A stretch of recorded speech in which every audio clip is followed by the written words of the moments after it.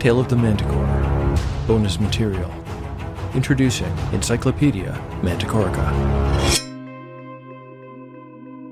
Hey folks, sorry for the non-episode release. I just wanted to let you know that I finally had the time to put together something I've been promising for a while.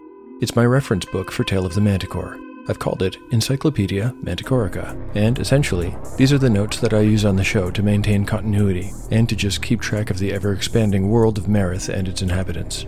It's amazing how much detail you can accumulate in 2 years of playing the same campaign, as I'm sure many of you know. Over the next couple of minutes, I'll go over what you can expect to find in the document, but first, I wanted to let you know how to get it.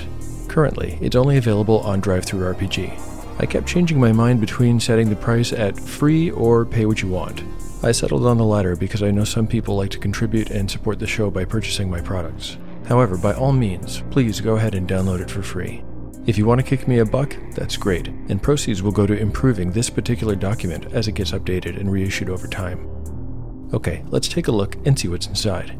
The table of contents lists 3 sections: rules hacks, lore, and an afterword. The rules hacks are few, just a couple of pages, since, as many of you know, I'm more or less sticking to BX. The lore section is 17 pages long, and it includes entries on places, the Dwarven language, a timeline of the history of this part of the world, a list of deities, a full cast description that includes all PCs and NPCs ever to feature in the show, and finally, a short bestiary with a few monster mods and creations. In the afterword, I briefly explain that I have not included any maps, since I don't have any of sufficient visual appeal, but there are links to my rough maps. Over time, I hope to replace these links with actual high-quality maps. The first $50 raised from the sale of Encyclopedia Manticorica will go towards buying Wonder Maps, so I can do just that. The final word in the document is just a note to say that Encyclopedia Manticorica will be updated on an ongoing basis. When Season 2 has run its course, I'll add that information, so there will only ever be one continually growing volume. A couple of quick announcements before I sign off.